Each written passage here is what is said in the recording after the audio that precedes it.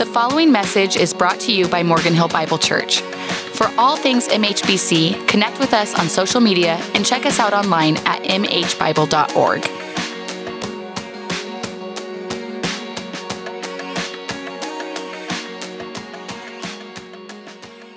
Good morning again. If you have your Bible with you, I'd invite you to open it to the book of Philippians. We're going to be in chapter 2 this morning. We're in our series walking through this book. We're in Philippians 2. We'll be at the first 11 verses. I believe the text is also in the worship guide that you hopefully received when you came on campus this morning as well. Well, we recently had the largest viewed sporting event in the world. And like many of you, I watched some of it as well. And of course, you know, I'm talking about the World Cup final. Not the Super Bowl. The World Cup final actually has 10 times more people watching it than the Super Bowl did. And unfortunately for you, I know none of you got to watch the finish of it as it went to overtime and then a shootout. And I know that because it happened during church. And none of you would ever skip church to watch a sporting event. I know this. I know this about all of you, let alone stream it while I'm preaching. No. All right. We'll talk afterwards if you need to confess your sins, all right? So I didn't get to watch it. I can multitask, but I cannot watch a shootout while preaching at the same time. But it ended in a shootout, and that kind of reminded me of a video I saw many years earlier. You know, I haven't played soccer, but I've talked to soccer players before, and they've said often in a shootout, it is just as much a mental game between the goalie and the one person shooting it as it is a physical thing. And the goalie will try and distract them to get into their head to think they're going to go one way or the other. And there was a clip from a college men's soccer game many years ago that went viral and we saw online. It reminded me of this, that to distract the player, the goalie, while the player was getting ready to shoot it, the goalie was doing cartwheels in the net. Try and get in the guy's head. The guy just like stares straight ahead at him. The ref blows the whistle. He shoots, scores, and then goes to the goalie and does cartwheels around the goalie. Like, it's so perfect.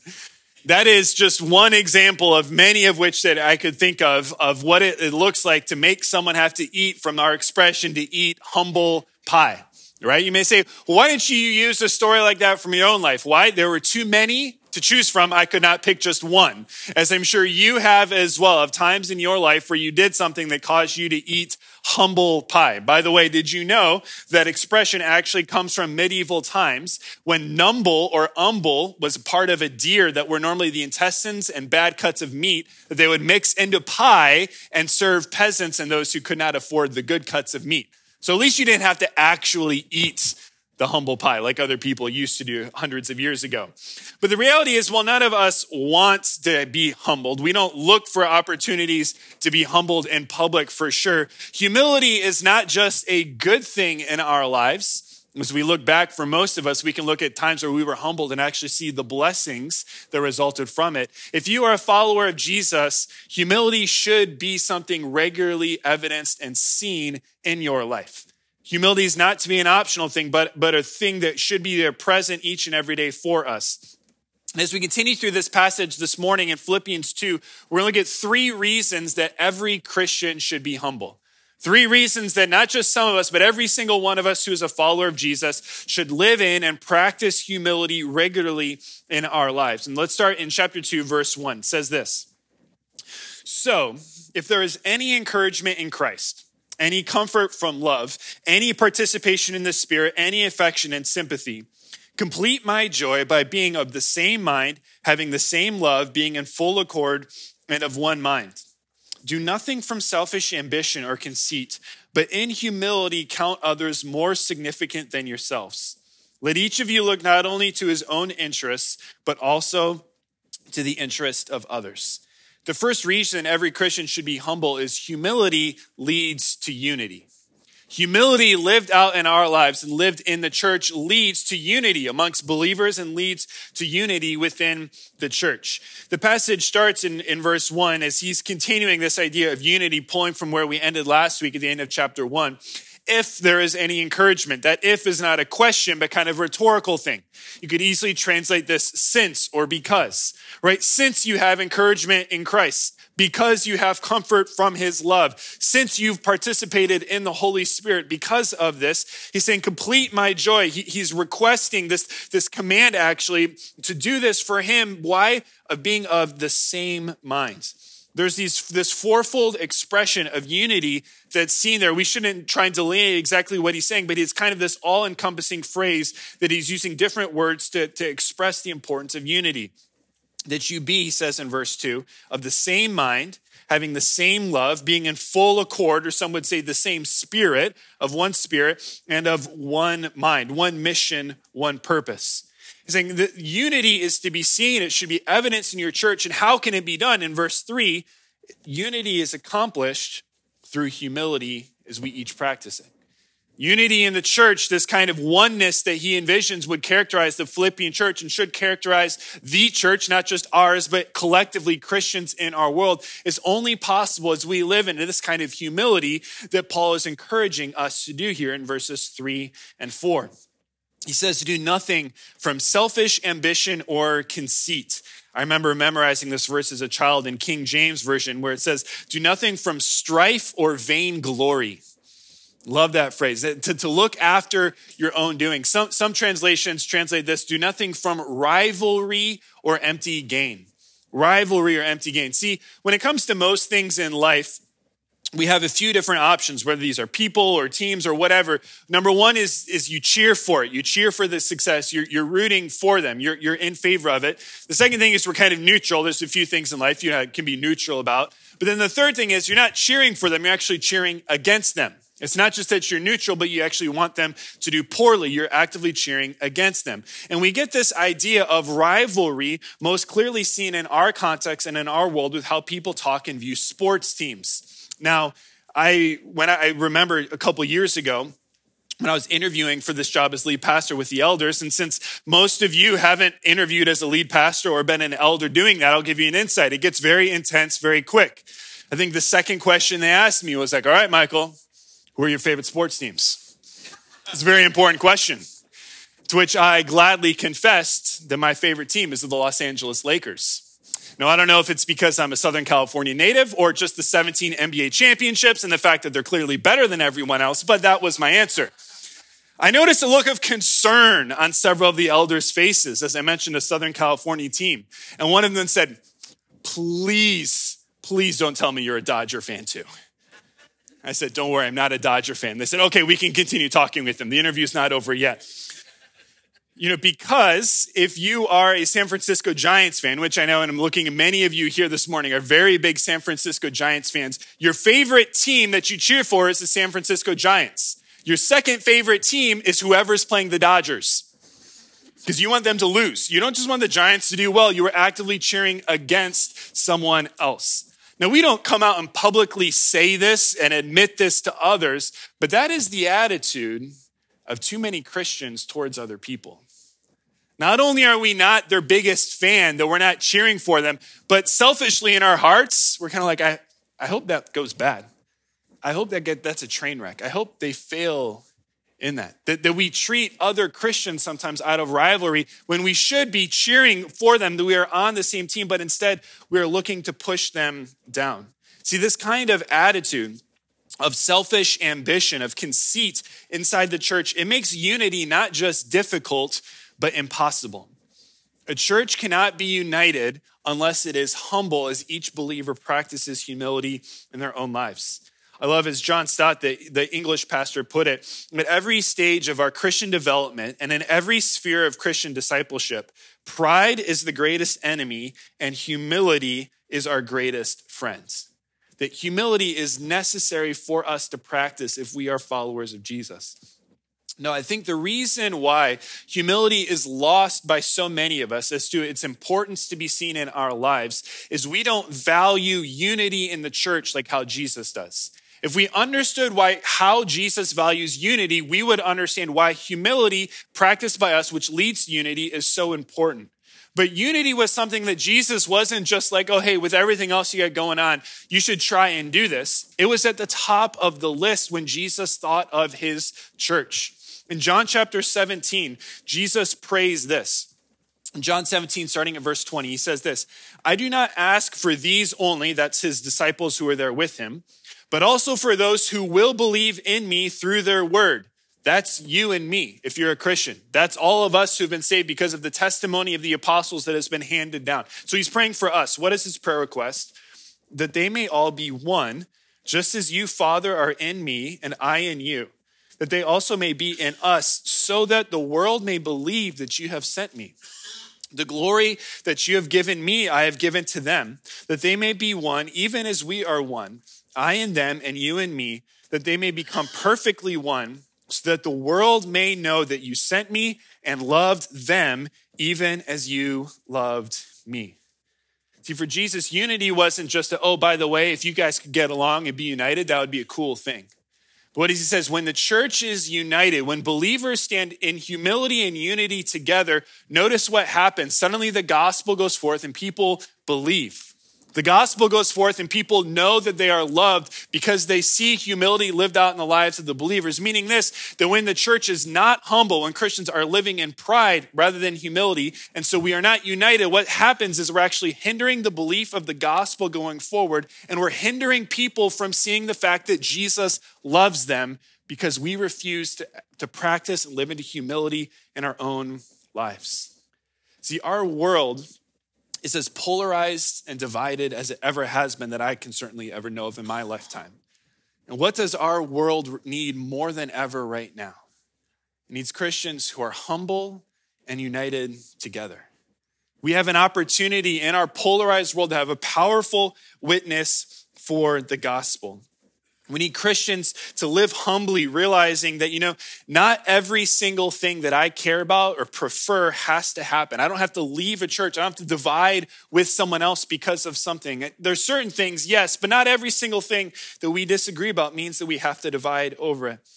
I've said this before, but a humble Christian realizes if this is your church, that even though you hopefully like most of what happens here, there's always going to be 10 to 20% of what happens at our church that just doesn't really apply to you. But what does a humble Christian say? They say, you know what? I don't really like that song that we sang, but maybe for someone else, that's exactly what they needed to hear the word that Jesus has for them today. Someone may say, that sermon series that they're going through, I don't really think that applies to me. By the way, you don't get that in the humble one. This is for all of us, all right? But I don't really like that. That's not an issue I'm struggling with. But you know what? Maybe this is what's going to help someone realize God loves them for the very first time. And even though I don't need it, I know someone else probably does. And a humble Christian isn't around places saying, this is what I want, this is what I need, but saying, hey, there's always going to be things that I can just graciously give away because it will serve the better needs of others. Because I'm not worried just about me. I'm looking out for the interests of others as well. See, humble people aren't thinking about themselves. They're looking outwards. I love what C.S. Lewis wrote about humility and how you would know if you encounter someone who's humble. What are they doing? He said this, a humble person will not be thinking about humility because a humble person will not be thinking about himself at all. He'll be thinking about others. He's not thinking, am I humble? Or am I doing enough? She'll be thinking about you, not about herself. And as we have this vision of humility grasp into our hearts, it will be seen in this unity that is to be experienced in the church. Well, he continues in thinking of this theme of humility, and Paul's mind is drawn to now one of our classic texts that we have in all of the Bible about the doctrine of Jesus, of Christology, as he looks at the example and life of Jesus. In verse 5, it says this, have this mind among yourselves, which is yours in Christ Jesus, who though he was in the form of God, did not count equality with God a thing to be grasped, but emptied himself by taking the form of a servant, being born in the likeness of men. And being found in human form, he humbled himself by becoming obedient to the point of death, even death on a cross. The second reason that as Christians we should practice humility is humility reflects Jesus. Humility is a reflection or an imitation of how Jesus lived his life. Now, these verses 6 through the end of what we're going to look at today, verse 11, were likely, many scholars think, a poem or a hymn that was sung in the early church, containing some rich theology of who Jesus is and why that matters in our lives. And we're going to dive into some of this theological discussion in terms that are used in this passage. But as we do so, we're going to see in this passage, there's three different ways that Jesus demonstrates humility. That Jesus in his very essence and how he lived his life shows humility that we should follow in our lives as well, reflecting Jesus to the world. The first is seen in verse 6, that he renunciated his rights. It says this, that he was in the form of God, did not consider equality with God, a thing to be grasped. Now, when it says that he was in the form of God, the word there means that he was in very essence. It doesn't mean that Jesus looked like God, but he wasn't God, but that in the very essence, he is God, that he is pre-existent. There was never a time where Jesus did not exist. He's not a created being. He has always existed as God, but he did not count equality with God a thing to be grasped. So this is the idea that Jesus is equal with God. He is fully God. Full divine nature is seen in Jesus Christ. And this is seen throughout all of the scriptures. Hebrews 1 puts it this way in speaking of Jesus, that he is the radiance of the glory of God, the exact imprint of his nature, and he upholds the universe by the word of his power. So Jesus, being fully God, renounced his rights and said, no, I will actually do the second thing that we see in this passage of humbling himself, and that is he took on human flesh. What we refer to as the incarnation, God taking on human flesh. It says that he emptied himself. This doesn't mean that he ceased to become God, but it's this humbling language. He gave up all of these rights. He emptied himself to do what? Some translations put that he made himself nothing. He emptied himself to do what? To take on human flesh, to be born in the likeness of men. Now, we will not understand the humility of the incarnation until we understand the grandeur and the glory of God. That Jesus, who has existed eternally as God, Jesus, who spoke the universe into existence by the word of his mouth, that same God living in all glory forever and ever said, I'm going to take on human flesh.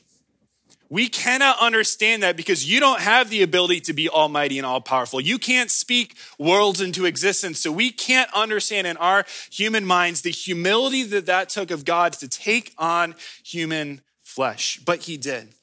And it says here that he took on human flesh and was born in human form, born as a likeness of man. And it's important in this doctrine that it teaches us that Jesus did not give up his divinity and become man, but he added divinity and man together. Was Jesus God or was he man? The answer is yes. That Jesus was 100% God and 100% man. It's what we call in theology the doctrine of the hypostatic union. Hypostatic is the word meaning substance, that Jesus is fully substance God and he's fully substance man as well. Now, the identity of Jesus, and was Jesus God, was Jesus man, was he both, was a huge deal to early Christians, as it rightfully still should be to us today. One of the biggest questions, if not the biggest question you can answer in your life, is who is Jesus? And they wrestled with these texts like this, and they came up, the best phrase that they've had of who Jesus is. Is he God? Is he man? Is both, was found at the Council of Chalcedon in 451 AD. I'm going to read for us a part of it. I know for some of you, you wish I would read it in the original Latin, but some people here this morning don't know Latin, so I'm going to read it in an English translation. I'm the one who doesn't know Latin, by the way. So this is one of their phrases, and this is big theology, but you guys are smart, and this is important for us to understand who Jesus is. Is he God? Is he man? Yes, he is 100% both. The phrase reads like this. I'll read for us in part. Therefore, following the Holy Fathers, we all with one accord teach men to acknowledge one and the same Son, our Lord Jesus Christ, at once complete in Godhead and complete in manhood, truly God and truly man, consisting also of a reasonable soul and body, of one substance with the Father as regards his Godhead, and at the same time of one substance with us as regarding his manhood, like us in all respects apart from sin, as regarding his Godhead, begotten of the Father before the ages, but as regarding to his manhood, begotten for us men and for our salvation, of Mary the Virgin, the God-bearer, one and the same Christ, Son, Lord, only begotten. He's recognized in two natures without confusion, without change, without division, and without separation. And the statement actually continues on from there. But this is so important because it refuted so many of the heresies that were going around in the church world at that time of who Jesus was. One of these that the statement refuted was the ideas of Arianism, which said that Jesus was a created being, that there was God in the beginning, but at some point before the world was made, God created Jesus. And this is saying, no. Jesus is God. He is not a created being. There was never a time where Jesus was not. He has eternally existed, and it denied that. The second was something called Apollinarianism, which said that Jesus had a human body, but not a human mind. And so while he looked like you and I, he actually wasn't, because his mind was divine. And so he looked like he was kind of man, but he wasn't really a man. He was really God. And it denies that. It says, no, he was fully God, but also fully man. It also refutes the teachings of what was called Nestorianism, which had many teachings, but most prominent of which said that there was times where he was sometimes human and sometimes God, but he was never both at the same time. So they'd say, well, when Jesus did miracles, he was God. When Jesus got tired, he was being man. Which was it? It's not one or the other, or sometimes one or sometimes the other. It is both. Jesus does not just appear human, he is fully human. Jesus did not just appear to be God, he is fully God.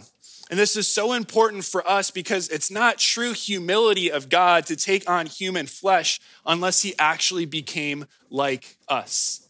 Right? Imagine someone's like, oh, God took on flesh, but he never got tired. He never got stressed. He never got sick. He never had a parent die. He never had friends stab him in the back. He never had any of the struggles that you or I had, but he took on flesh. You'd be like, that he wasn't actually a human then if he didn't, because all of those things are so core to the human experience. But Jesus experienced all of those things. He was humbled in every single one of those things he also had to live through and experience in his life.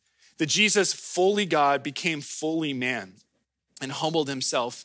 But then it continues in verse 8. The third example of Jesus' humility is in his death. He humbled himself by becoming obedient to the point of death, even death on a cross. See, the death on the cross points to so much, but when you think of it this way, why was Jesus crucified? Why was he killed on a cross?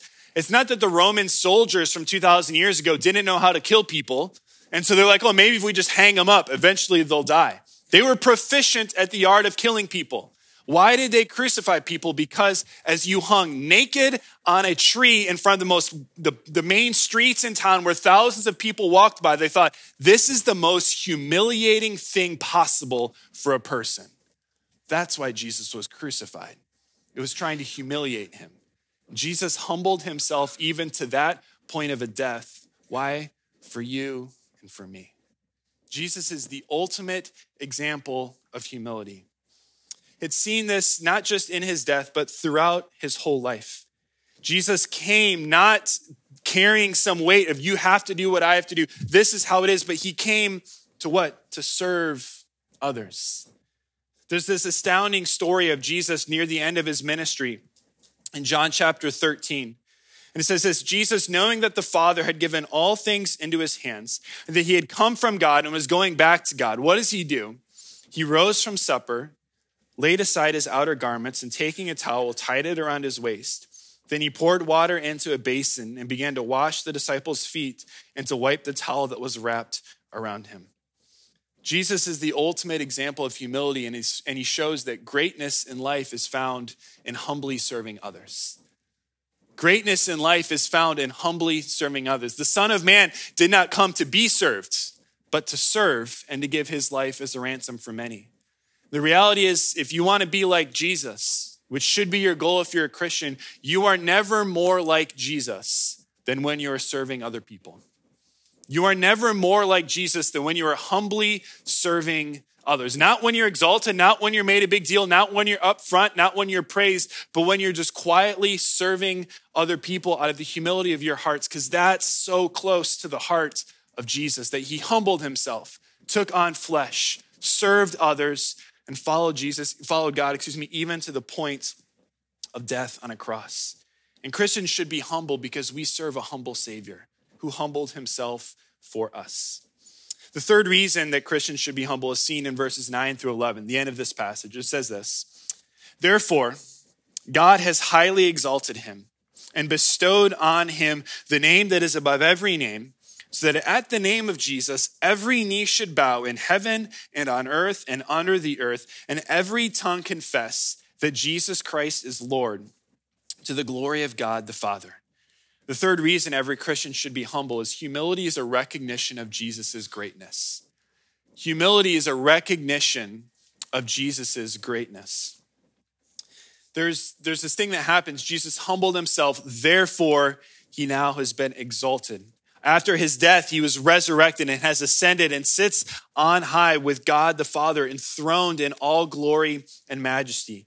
And because of that, he's given the name that is above every name, that Jesus is Lord. He is over all things. It was always true, but now through his death and resurrection, it's been made manifest and seen through the world.